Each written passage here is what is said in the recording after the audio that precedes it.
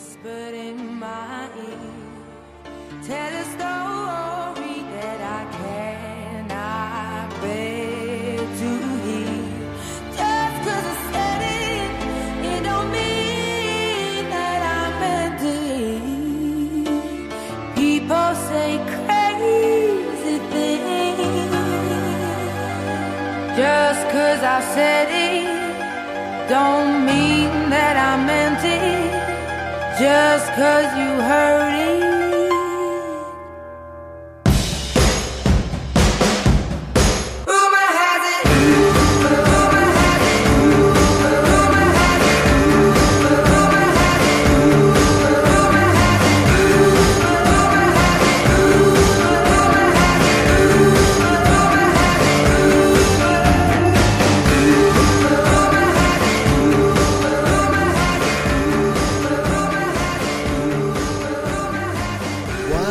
Going on, everybody? Hopefully you guys are all doing well out there. That is right. The rumors are out there. Legitimate rumors that Topps could be out of an NFL Players Association license, which essentially would give Panini the exclusive right to make NFL football cards. Who knows if these rumors are true? Who knows if Panini's waiting to announce something like this at a later date? Maybe the National, maybe at the Industry Summit. Who knows? Maybe the rumors are not true. But as you guys know, by listening to this program, many of you for many years, we don't care if the rumor's true or not. We're going to be on today's show talking about that. We're going to talk about basically that. We're going to talk about, and then we'll probably take a break, something we haven't done on this show in a while. We'll take a break, and I'll come back and I'll talk about the VIP party that Panini is throwing at the National, and we'll talk about a little bit of NBA stuff since LeBron went back home to Cleveland, so that's kind of interesting. And there's lots of other stuff that's going on in the NBA. There was Summer League, and I was watching that.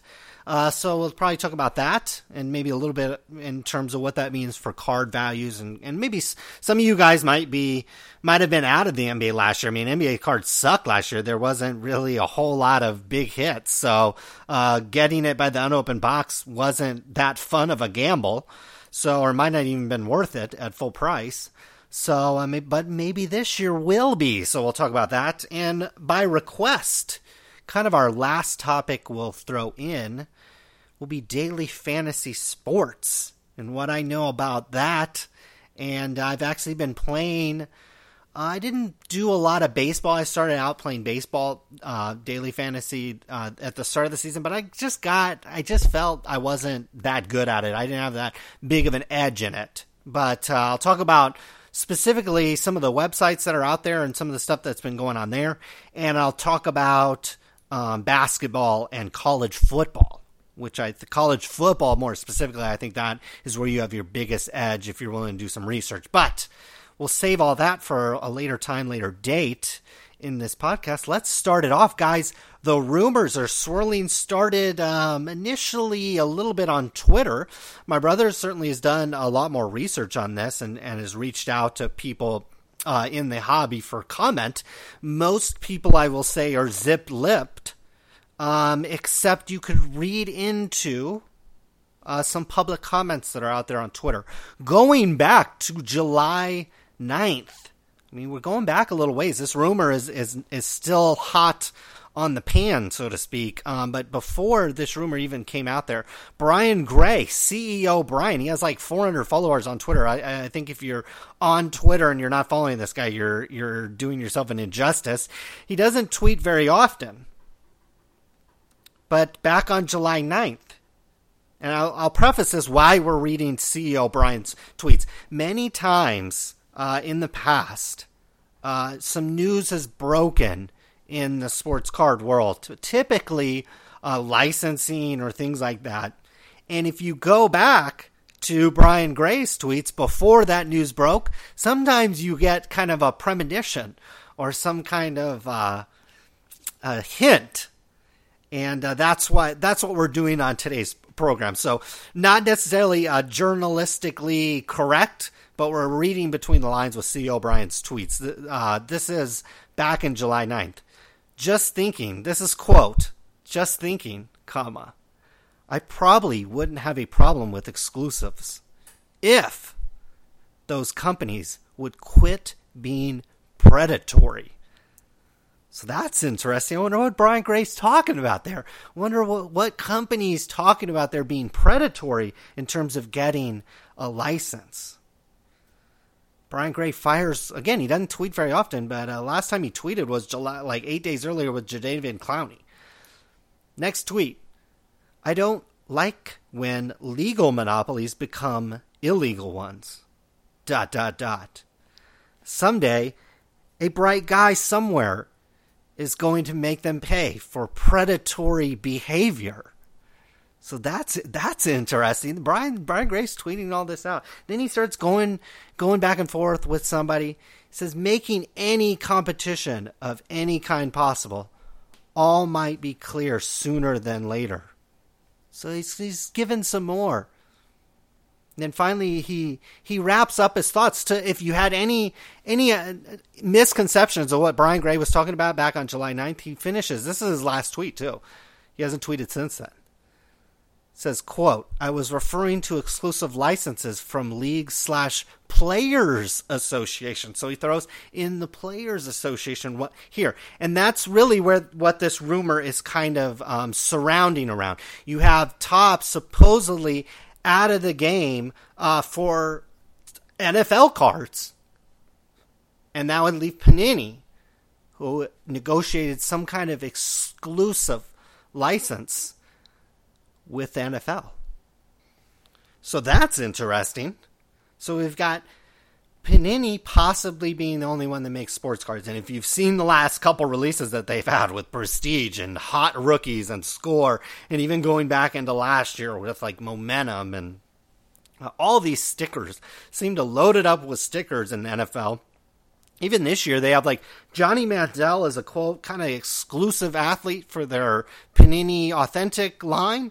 And even Johnny Manziel is on a sticker. So it's quite interesting that Johnny Manziel doesn't even really sign a whole lot on card, at least quite yet. I mean, Panini will probably release, it looks like Elite had some on-card signatures, and they have some other sets like Contenders and National Treasures and things like that, but it's not a lot. There's a lot of people. I was reading forum posts and seeing what collectors had to say about this, and a lot of them are pretty devastated, especially Topps Chrome collectors and Bowman Chrome. Bowman Chrome was kind of like the first year it really had a nice set this year in football. But guys are really looking like they're going to miss Topps Chrome. And that kind of set, they really enjoy putting that set together. So we'll see if this rumor is true. But hey, why would this rumor be floating out there? For one, it could be, and I remember talking about this many, many shows ago. I think back maybe in January or February, I started talking about this. But Topps, late last year, requested to borrow $175 million.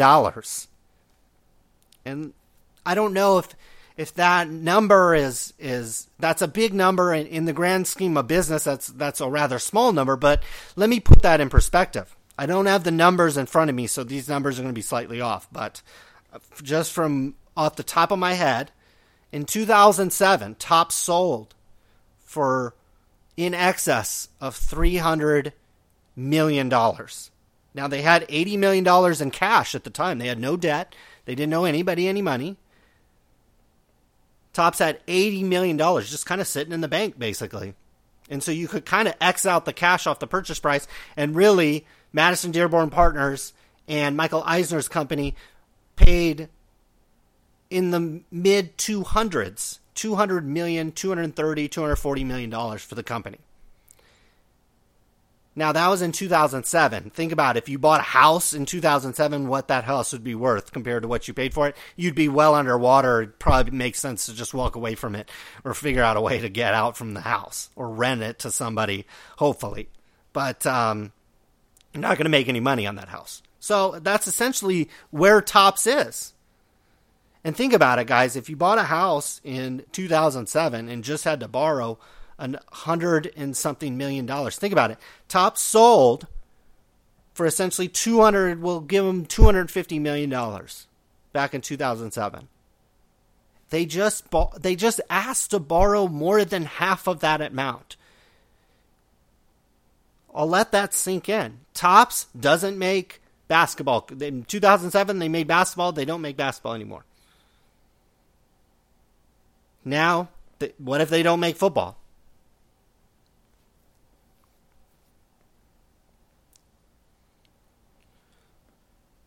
So part of these rumors swirling around, it doesn't shock me at all that Topps might not be able to go to bat, or if Panini comes strong to the NFLPA with an exclusive license deal, Topps might not be able to measure up. Topps might not be able to do something about it. Remember, I'm not a lawyer. I've never been in any of these negotiations. I really haven't talked to that many people about how these negotiation goes, because really it's the higher ups of the company.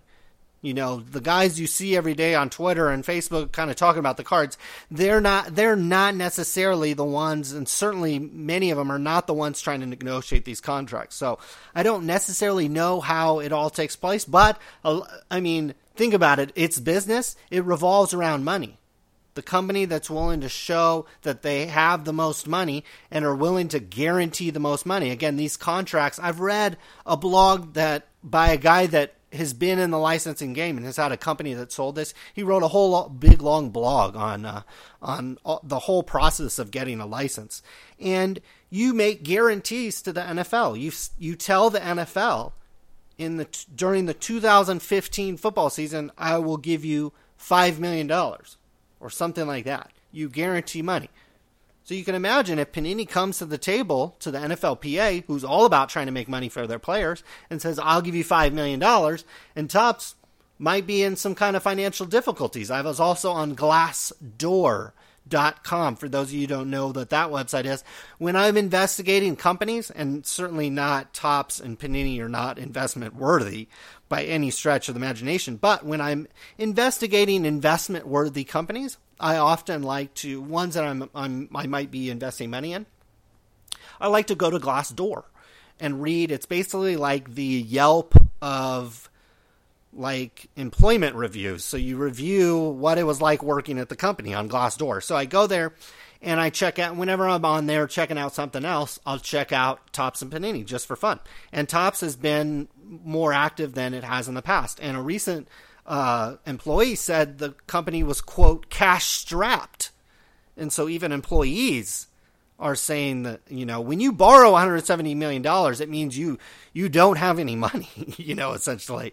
I don't need to get into the finer details of how private equity structures business and how borrowing money now to run Topps on leverage is a strategy of theirs that could end up working out even, you know, brilliantly for them, even though this investment, they certainly overpaid and they certainly held on to it longer than they've wanted to. But it's all about money, baby, when you come to the NFLPA. And it's possible that if employees are saying Topps is cash strapped, the employee also said that Topps doesn't fix their IT. If you're an employee of Topps and your computer breaks or you're having problems, it takes a while to fix it. So you can imagine why they treat you like SHIT most of the time. It's because they get treated like that. Their own company treats their employees bad, and in turn, they treat the customers bad. It's just a revolving circle of death for a business that Topps is wrapped up in. And now they're borrowing money. So you don't need a finance degree to, you know, do the math. If Topps was overvalued and oversold back in 2007, and now they're borrowing half of that value 7 years later, that's probably not good. They had no debt, and they had $80 million in cash, and now they have $1.50 of debt on the books at Topps. And the company might not be worth that, honestly, depending on how much overpaid they paid for it. And revenues certainly have gone down. Baseball is is definitely down, and it's flat the last few years for Topps based on numbers that you can see. And again, they don't make basketball cards anymore. They don't make hockey cards anymore. So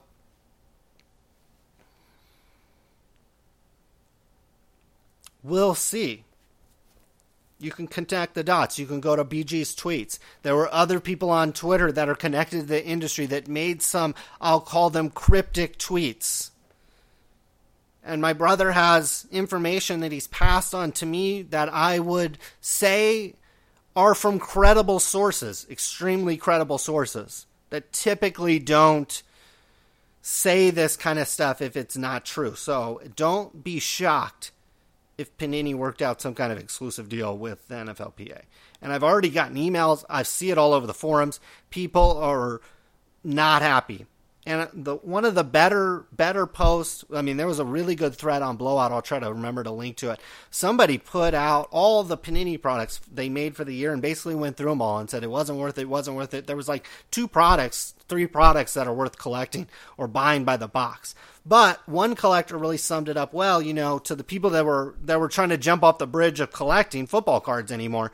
One guy said, well, obviously buying this stuff by the box from Panini, if they don't clean up their act, it's not worth it.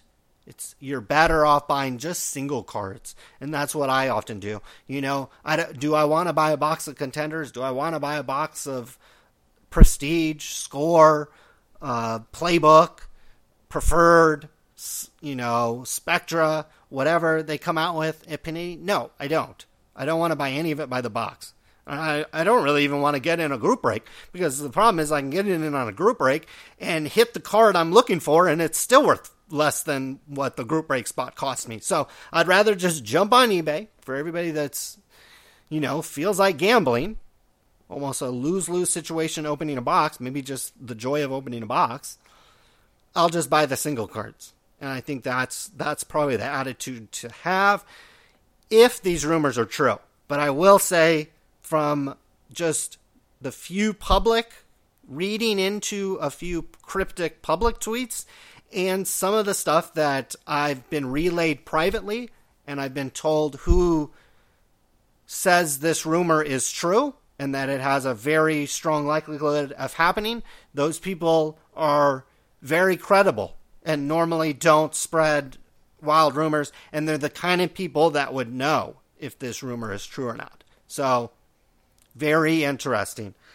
The other interesting thing is Panini. If I was Panini, I would just buy Topps. It's clear that MDP wants to sell this company. They just borrowed money against the company, and the company might not even be worth that. Panini could have made an offer maybe in the $175 range, $170 million range, without being privy to everything on the books of Topps. I'm not exactly sure why Topps, if Panini wants to stay in the football game and make cards, they should just buy Topps, because it's clear they're in some kind of financial difficulties, according to employees. That's not just what on the surface you can tell. If they're borrowing that much money, it's not coming in fast enough. And then employees are backing that up. It's kind of interesting. The bottom line, though, is Panini's stuff sucks. I've looked at it. I've seen people. I watch group breaks. I watch videos on YouTube, far more than I probably care to admit. But Panini's stuff sucks. I mean, it's sticker. And even if you hit a Johnny Manziel, it's on some weird insert card. Panini doesn't have, like, Topps comes out with a Bowman Johnny Manziel, and then there's like 8 different parallels off that with gold and red and X-Fractor and orange and purple and green and all these different colors, and he signs them all on card. Why in the F doesn't Panini just come out with a prestige Johnny Manziel card? And then have an autograph version. And then have parallel versions. I mean, that's what Topps does. It seems to me that would be a whole lot easier. Instead, Panini's coming up with all these funky names. New Breed and Draft Selections and whatever, team leaders and future rookies and future impact and all these different names for these. It's like an insert. Guys don't want that. They want that true rookie card. And Panini, the few sets Panini has that people kind of respect, like Contenders, National Treasures, Prism to a certain extent, except it's sticker dumped, really have very defined and clear rookie cards. So I don't understand Panini. I really don't understand it. They seem to get respect from their hockey products, but we saw what happened. The company at the end of the day, we've gone over on the show. Upper Deck isn't waving their you-know-what around with a bunch of money.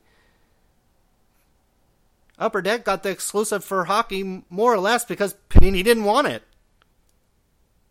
They can get an exclusive with the NFL, PA, you better believe they could have gotten a hockey license. So they didn't want it. So they lost money. They made good hockey cards and it wasn't profitable. So they got to put out all this crap. In basketball, I mean, it sucks watching people collect basketball cards. It could be a great year this year, but they're going to screw it up. It's going to be a bunch of crap, bunch of sticker autographs, bunch of insert, instead of putting Andrew Wiggins on a nice rookie card with 10 different parallels and where the gold ones are worth a bunch of money and the low parallel ones are worth a lot of money, they're going to put them on some stupid insert set. So it's not going to be worth as much, or not going to be as desirable, not going to be as collectible. Still going to be nice cards, but Panini stuff sucks, and so yeah, if they get the exclusive with the NFLPI, I'm right with most of you guys, or all you guys, that are going to be really disappointed. Because basketball, while Panini has done a better job with basketball, the problem with basketball is they've diluted Kobe and Durant. Now their autographs aren't worth much. And because they have to put one in every case for you to feel good about yourself with Panini. So yeah, you pull a regular Kobe autograph, it's worth $75, $80, $90. It'd be even less to a dealer. So we'll see. It's not good. It's certainly not good if the NFL decides to go exclusive. And again, this is the NFL Players Association's decision. This is why this is such a hard business. This is why you shouldn't even make cards. You shouldn't aspire to be Panini or Topps, and you definitely don't want to be in the kind of the ancillary selling this stuff. Or at least you should be aware of this kind of difficulties. If Panini and Topps are having the difficulties making the cards, you sure as hell selling unopened boxes or group breaks or whatever you want to sell, single cards, it's going to be difficult to make money. Because Panini's got to get a deal with the NFL where they use Seahawk helmet logos and the 49er logos and all the color schemes and the NFL logo itself. Oh, but to put players on the cards, which, I mean, yeah, you could make cards with just team logos on it, but it'd get boring. Certainly couldn't charge $500 a box for it. Now you got to get a players association. And so that's what, to give people that might not know about this stuff the backstory, we're, 25 minutes into the show. Essentially, Panini has worked out an exclusive deal with the Players Association, which will allow it to be the only manufacturer that can put players' faces like Tom Brady and Johnny Manziel and Andy Dalton on cards. Everybody else, no, can't do it. You got to airbrush it, and even if you airbrush it, you can't do it legally. You got to come out with a bunch of sketch cards or art cards like a lot of these other companies end up doing, or do a repackaged product like a lot of these other companies do. So it'd be a big deal. And it'd be a sign that Topps might be struggling a lot more than I think. I think they're really struggling. Clearly, they have to be struggling. I mean, they're not selling as much product. Sales certainly haven't been trending up. They're owned by private equity. Where do you think that $80 million has gone in Topps? They certainly hasn't reinvested it in much other than an exclusive baseball license. That money's gone into the pocket of investors in terms of distributions and stuff like that. And in order to maintain those distributions, Topps has to borrow money because The distribution needs to go in the pocket of the investors' pockets, not back into the company. So now they're running it on debt. And believe me, private equity can exit from a business by bankruptcy. That's, instead of paying the 150 back, why do that if you're Madison Dearborn Partners? If Topps is such a sucky business and you can't really sell it for anything but a fire sale price, you just go bankrupt. Default on the loan. Paying $150 million, default on it, go into bankruptcy, agree to pay pennies on the dollar. Some white knight like Panini or some other investor will come swoop in and pay you just a little bit for the Topps brand and probably score the company for less than $100 million. You wipe your hands if you're Madison Dearborn Partners and go home at the end of the day. So a strategy like that is not out of the question.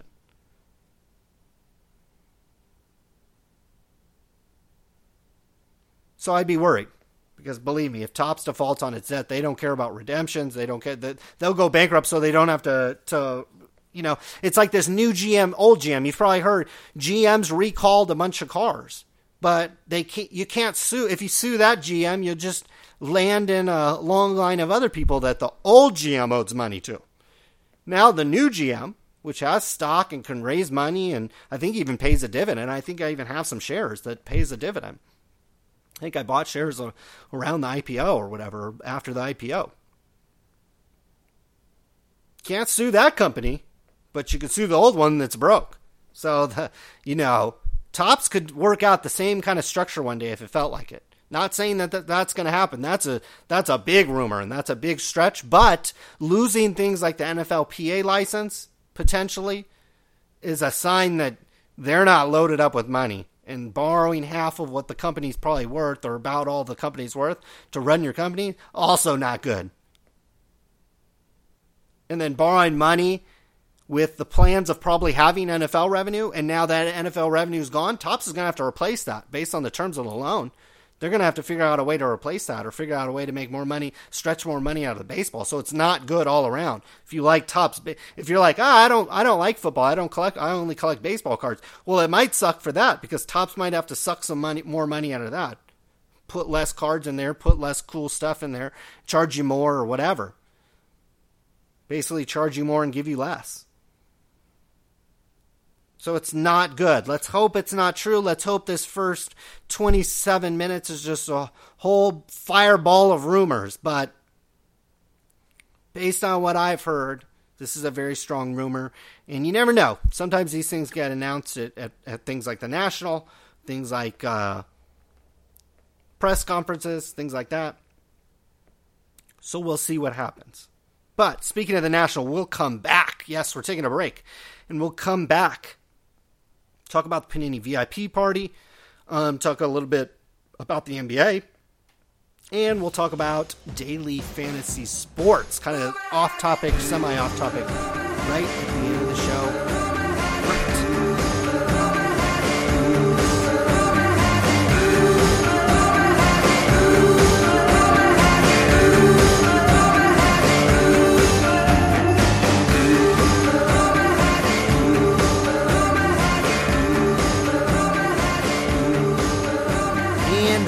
Are back. Time to talk about the Panini VIP party. And I put VIP in quotations because you'd think, and it says by invitation only. And let me tell you what the invitation actually is. It's either $10,000 or $7,500 worth of overpriced Panini product. That's how you get your invitation. It's not for people, the VIP is not for people that have been buying this stuff all year and have supported Panini through a really bad basketball season, a really bad football season, and a hockey season where it's their last one. No. You've got to come to the National and buy, if you're a dealer, you got to buy $10,000 worth of specific product. And they're charging you pretty much full price for this stuff. 2013 National Treasures football is $1,500 a case. And I've seen it, I believe I've seen it for less than $350 at a distributor recently. So they're charging you full price. Innovation Basketball, $75. Intrigue Basketball, $112. These are the dealer prices. If you're a regular Joe Schmo, you got to pay a little bit more than this. But you only have to buy $7,500 worth of stuff, but it probably ends up working out exactly the same.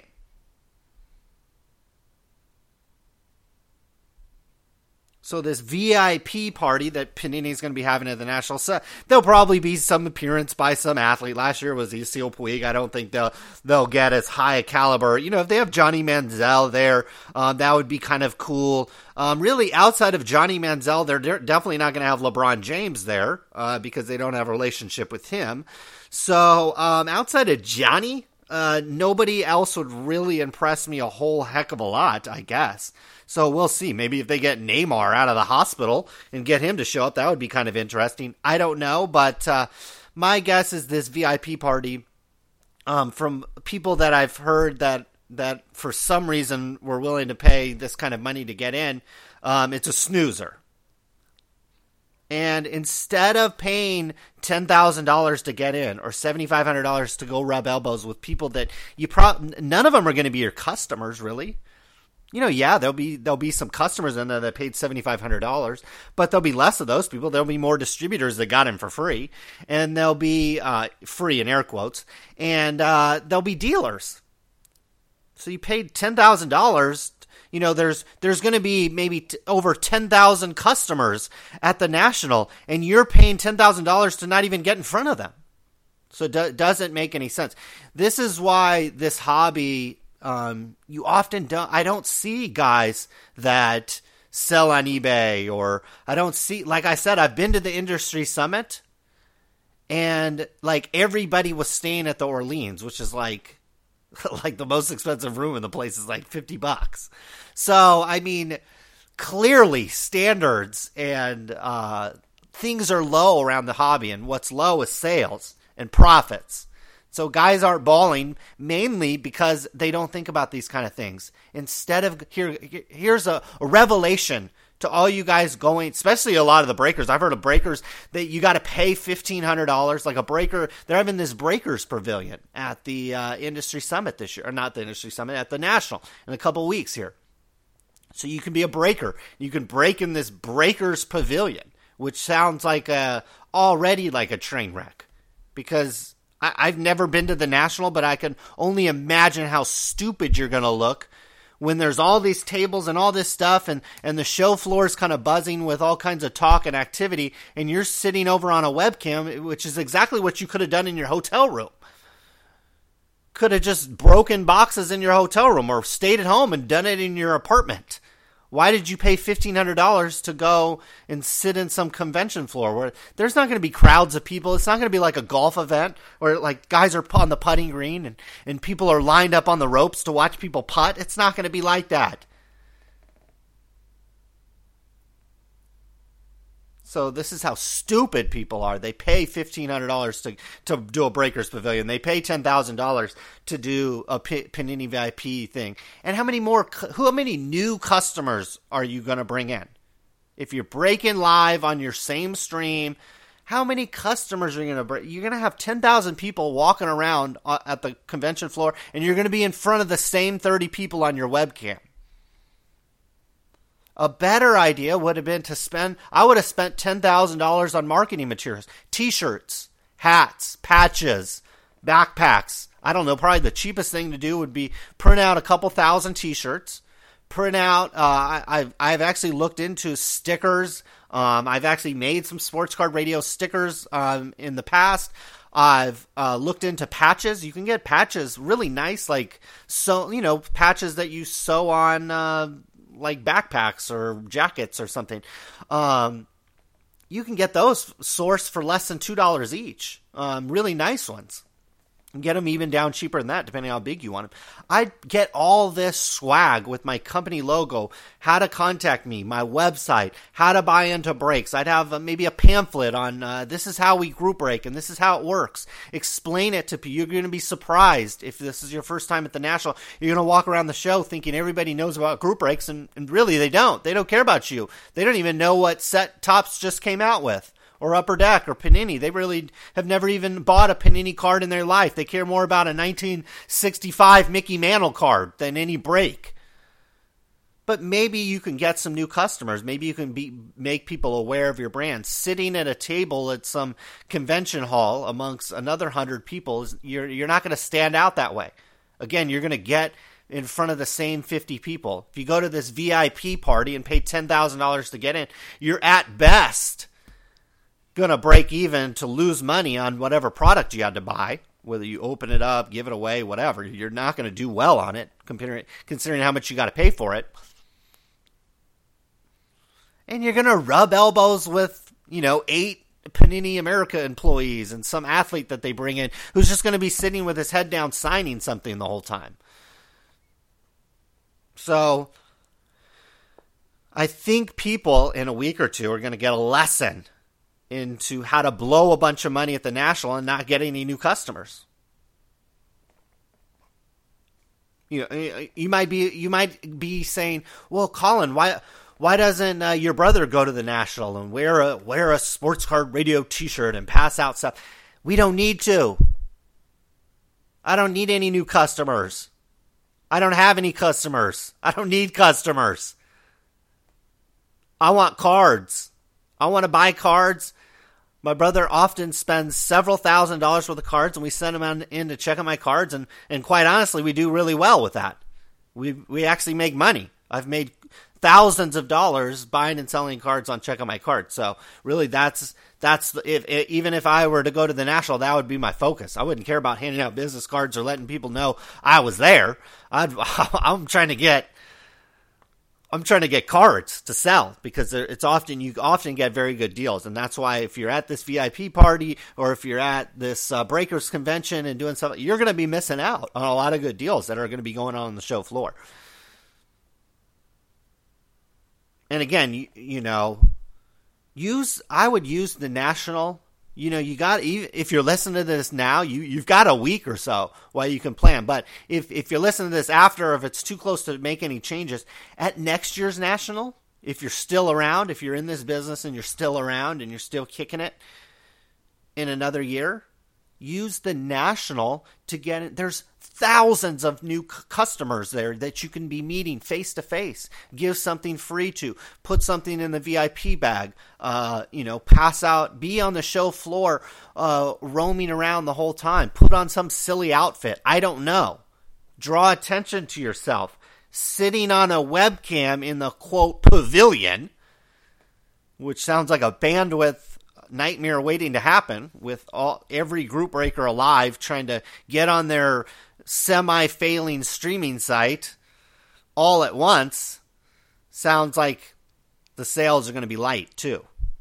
You guys are all going to be trying to break and sell at the same time, and you're all going to be breaking and trying to sell the same products at the same time.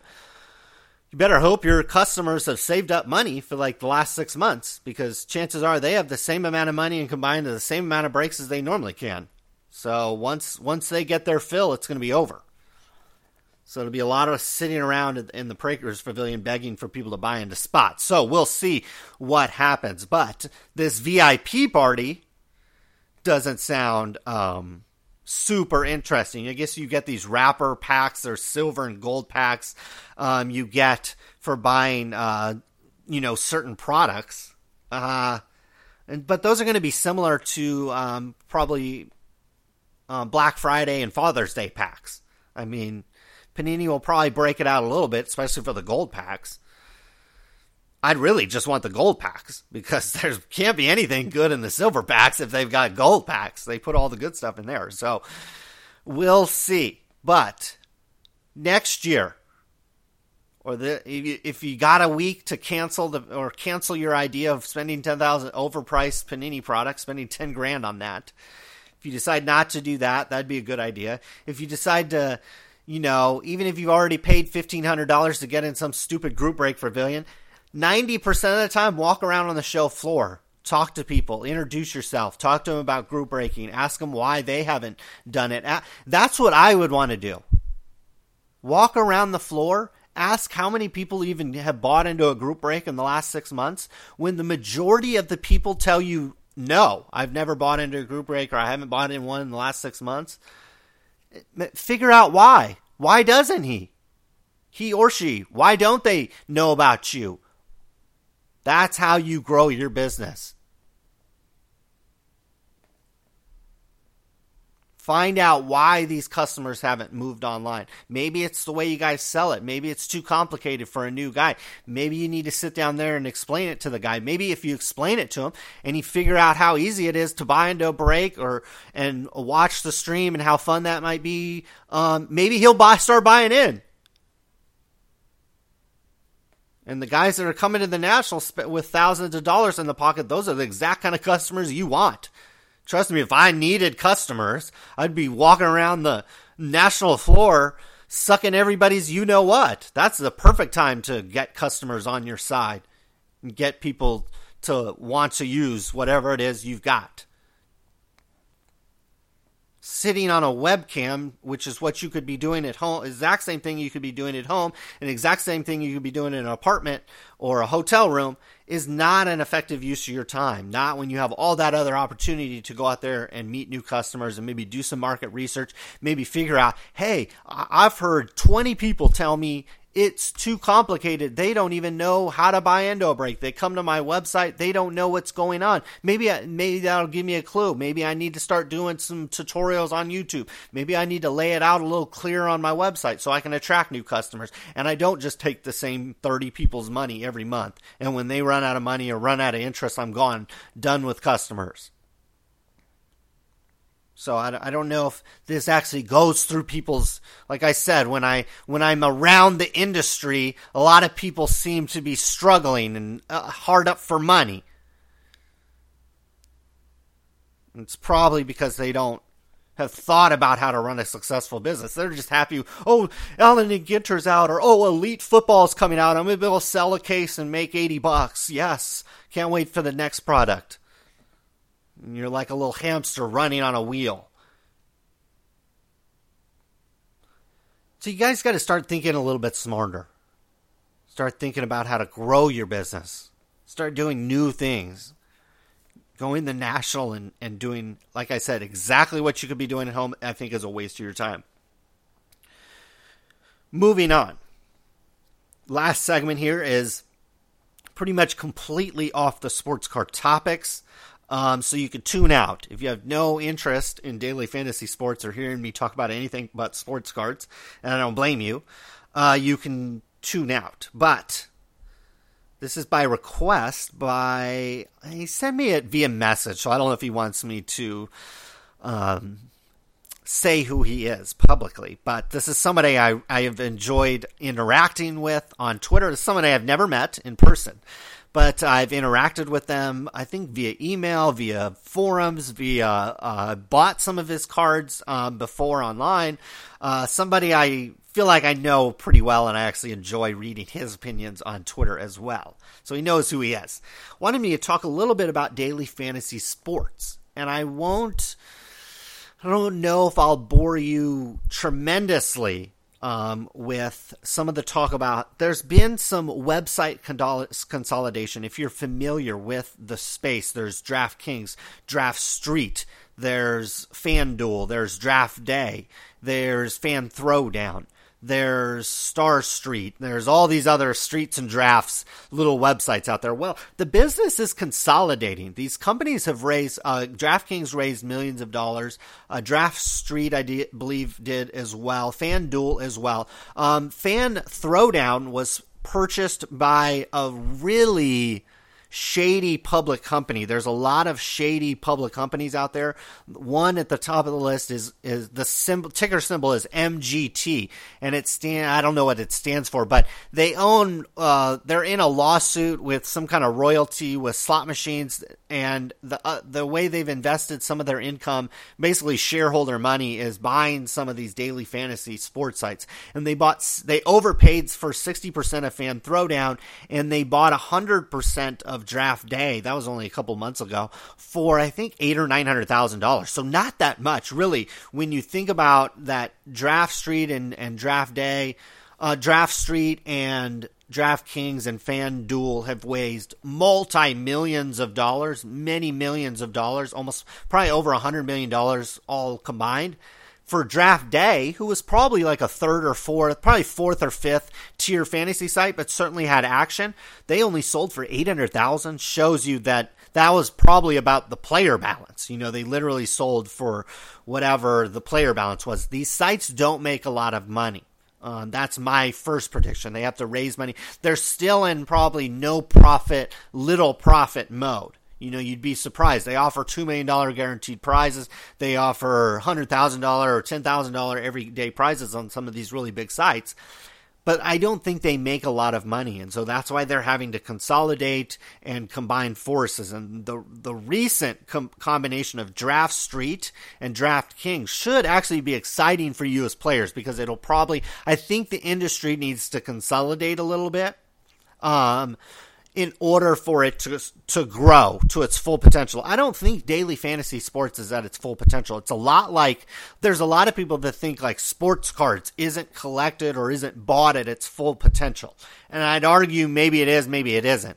But I'd strongly argue to anybody that daily fantasy sports, I have many friends that I've played fantasy football with for over a decade, for at least 10 years now, maybe going on almost 15 years. I've been playing fantasy football and fantasy basketball.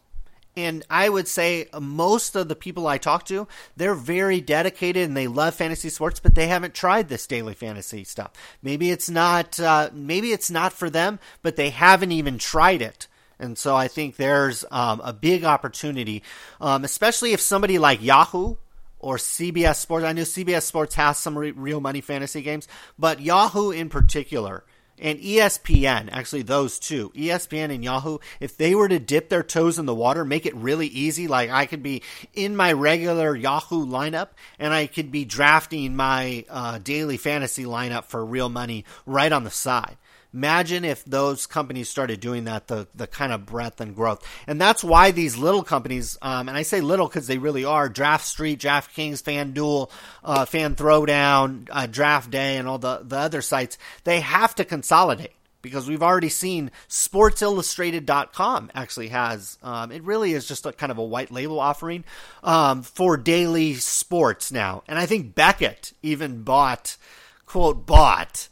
some kind of daily sport. Chances are what they're doing is they got a player base from some website, and they're going to a white label is a term. I used to work for a company that used to do white labels, and essentially what it is think of it almost like your own. Amazon has something called the A Store, I believe is what it's called. And essentially you can put up a website of all your products that are on Amazon and make it kind of look like your website. But you're shopping through Amazon. There's lots of other sites. A good example maybe is kind of like Priceline.com. It's not the true definition of white label, but essentially they're showing you, certain sites are just showing you affiliate offers kind of on the back end.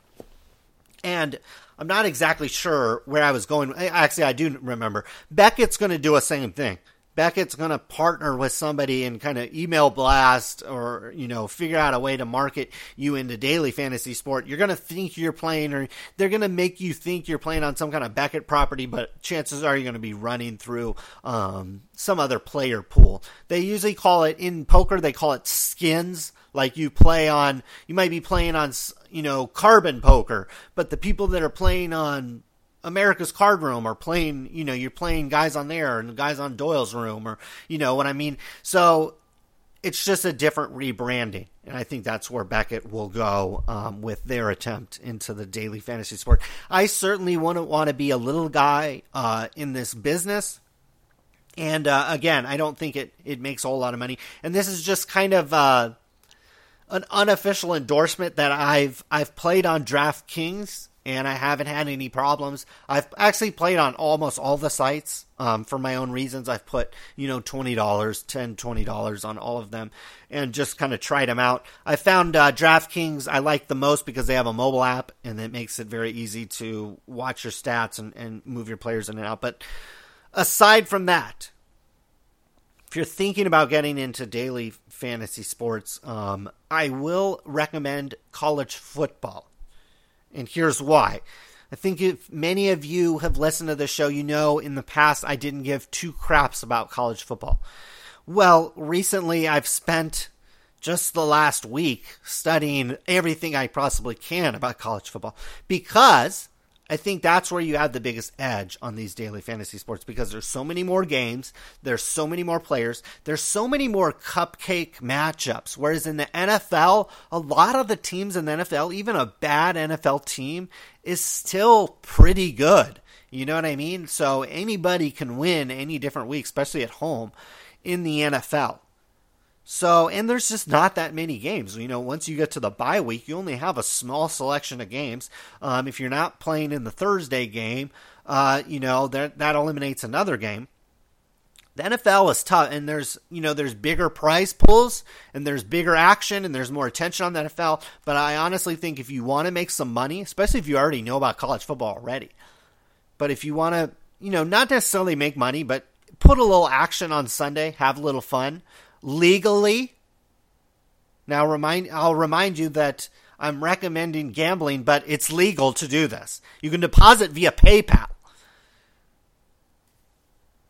So it's legal. I don't have to gift the payment to DraftKings and hope PayPal doesn't see it or flag me. No, this is legal. I've used my credit card. I've used PayPal for the most part to deposit and withdraw.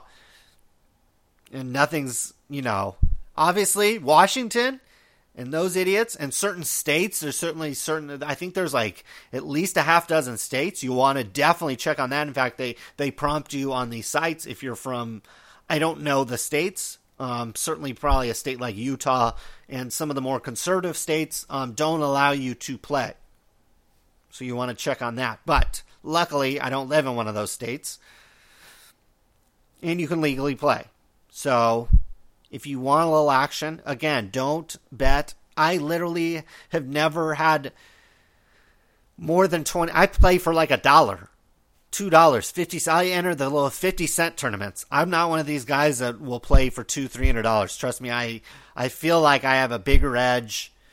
If I do $200, $300 in the stock market or some other kind of business like that, I can make a lot more money and a lot less risk and a lot less gamble. But for me, $1, $2, I entered a tournament for $1 and the winner can get $2,000 or $3,000. And if you just kind of min cash, you'll get $30, $40. So it's kind of fun. But I followed college football relatively closely last year, and I'm going to take it even more seriously this year. So I think this year is an interesting year with college football with the playoff system. Might force players to play 4 quarters.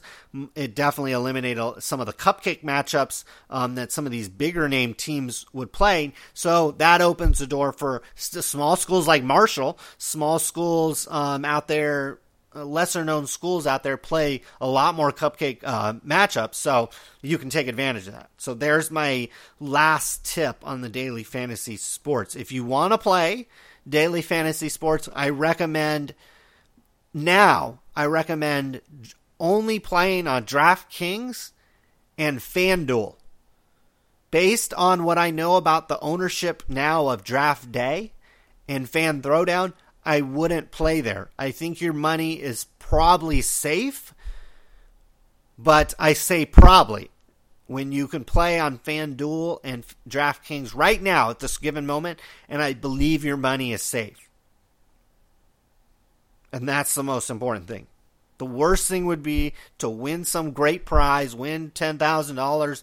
I mean, you can win life-changing money. There's people that have won $1 million playing. That's life-changing money. Even $10,000, even $5,000. I remember when I used to play online poker and I'd hit $300 or $400. I'd win a tournament or I'd hit a big score for $300, $400 online.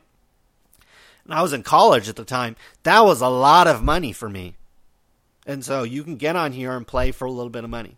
Make sure you're over, I don't know what the age is. I don't know if you got to be 18 or 21. Check on that. Make sure your state allows this. Because again, the worst thing would be to hit a big score, $10, $50, $100,000 score, and not get the money. That would be like winning the lottery and losing the ticket. So make sure you can play. And if you can, don't bet more than you can afford to lose on the site. Again, It's all about controlling yourself. Don't get it over your head. And you can use the same lessons for sports cards. If you're looking at this stuff and you're like, wow, Panini's had, how many times has Panini incentivized buying all this crap that didn't sell last year? They've had Black Friday. They've had Father's Day. They've had, all these promotions. Now they're doing a VIP party because the stuff still hasn't sold.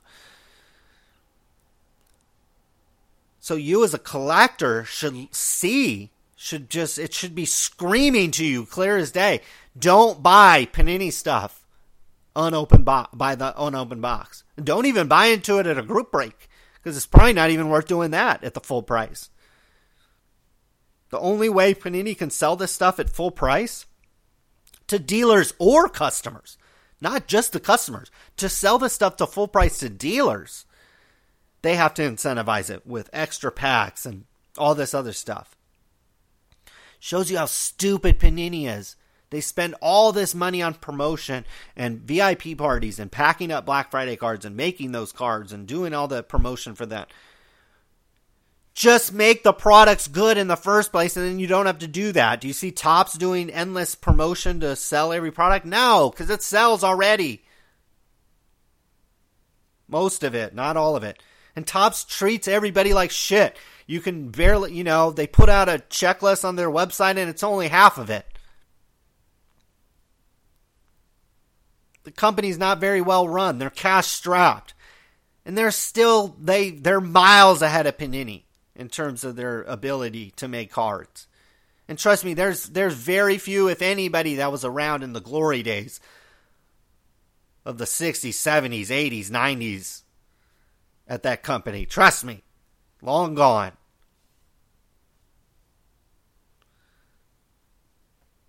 So I don't understand.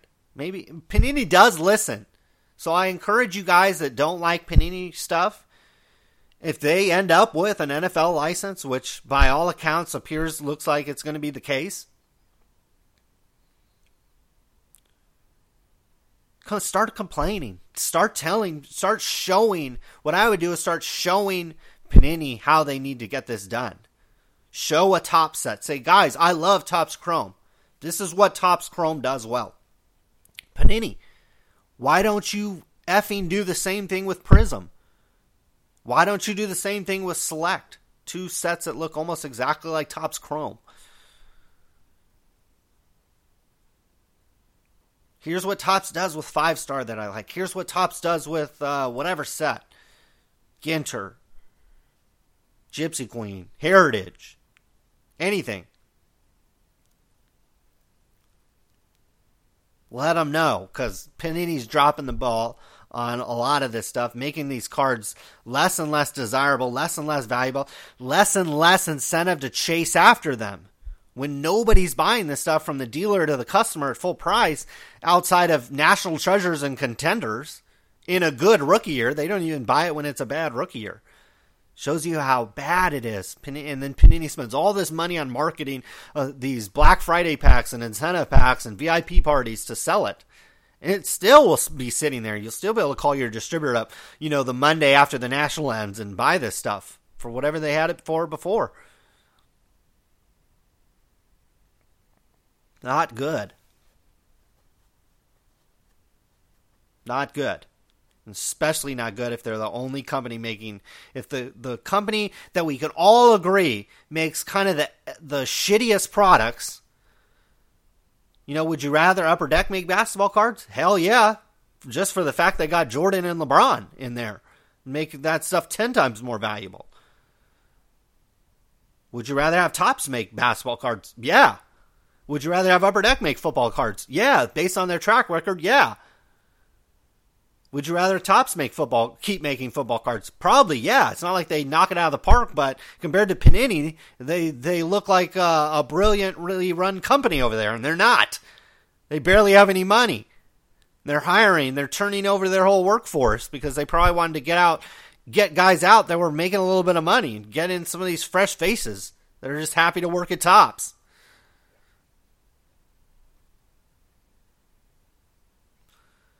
So make your voices heard. If this Panini rumor is true and it goes through, you need to tell Panini how to make cards again.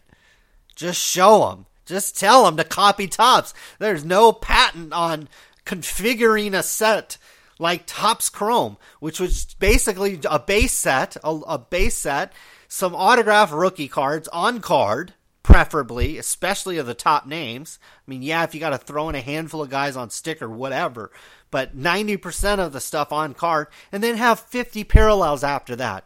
Red, blue, green, camo, turquoise, black, yellow, purple, magenta, silver, platinum, gold, whatever. All different serial numbers, all different, maybe photo variation. Throw in some dual autographs, and that's it. One relic set. Topps Chrome has like not that much. Has a couple insert sets, a relic set or two, and that's it. And people go nuts for it. And it's at an affordable price point. You look at a lot of top stuff, it's at $60, $70. Their flagship products are typically $50, $60, $70. Not $150, $170, $200, $300, $400, $500. Yeah, you get to sell to these guys that sit around on webcams all day. They're stupid enough to buy the $300 product, but clearly that doesn't just rake in the money. Since they have to incentivize the sales of those. Create value at that $75 box level. That's what Panini's failed to do. Probably because they spent a little bit too much time kind of marketing themselves and talking about themselves when, they should try to just focus on the cards more.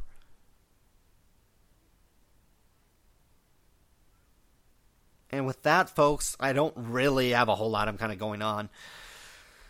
babbling on now.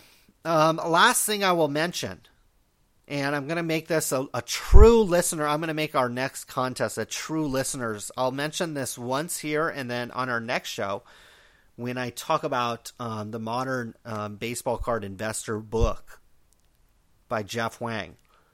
I'm going to be talking about that book more on our next show because I'm almost done reading it. It's great. So I'm going to give away a copy. I'm going to figure out how I can buy a copy. And I'll gift it to you on Amazon, or I'll ship it to myself and then I'll send it to you. But I want to have a contest for loyal listeners. So if you're listening and you feel like entering for a chance to win this book, here's how I'm going to be. This is going to show just my true laziness here. This is one of those contests where you're going to be like, wow, I see how lazy I must be. And yes, after 150 some odd shows that we've done here, I am lazy. So I want to know what you want me to talk. Like I said, one of our topics today was daily fantasy sports. Also another one, our topic, I was going to talk about it anyways, but I've gotten people that wanted at least some talk on the rumor of Panini gaining the exclusive NFLPA license. So, I want you to email me, sportscardshow@gmail.com. You can DM me or tweet me on Twitter @sportscardradio as well. Either way, and tell me a topic you want me to talk about. It could be a current topic, could be a topic we talked about in the past, could be a certain player, could be something not even related to sports cards. I don't mind throwing in something off topic at the end, as long as we have, a good 30, 40 minutes of solid sports card talk. Solid probably is by interpretation, but at least I talk about sports cards. That's probably a better way to say it. For 30 or 40 minutes, whether it's good or not, I don't know. But at least we've talked about sports cards. But if you have an off topic, it could be anything. I'm not very intelligent about a lot of things, but if you want to know my opinion about something, you can always do that. So, sportscardshow@gmail.com, or get at me on Twitter @SportsCardRadio, and let me know something you want to hear on the show, hear me talk about, and I will enter you in to win one of the books. And if I get, I'll probably do a random, but if I get a really outstanding idea, then maybe I'll just give you the book. I don't know. I reserve the right to figure out how I'm going to distribute the book. If there's one really, I might end up doing 2 books. If there's one outstanding idea, I'll guarantee them a book, and then we'll do a random off. I don't know. But you'll definitely have a chance to win. Send me an email, sportscardshow@gmail.com. Folks, that wraps it up. I hope everything's going well for you guys. I often think about, I have people that contact me, and oftentimes I'm getting email from people that sound like they've listened to the show for a while. And they're contacting me for the first time. And so I appreciate that for one, but I often think about you guys. I often think about, not just the people that contact me. I think about I listen to tons of podcasts. I listen to tons and tons of podcasts. And I'm always willing to listen to a new one, at least for a little while. And I rarely, sometimes I contact the host, out of encouragement or for whatever reason, but not for a lot of them. So I appreciate the people that do, and so there's a lot of people out there that probably never contact me. I think about you guys. I hope everything's going well for you. If you ever need anything from me, there's not much I can provide, but you can always contact me for whatever reason you feel like. And so I appreciate you listening. I appreciate everybody out there, and we'll be back soon for the National. We'll bring my brother on. We'll put that red E on the explicit tag. Turn it down with the kids, or hopefully if you're under 18, turn it down so mom and dad don't hear. The National's coming. We'll be back then. For now, we are out of here.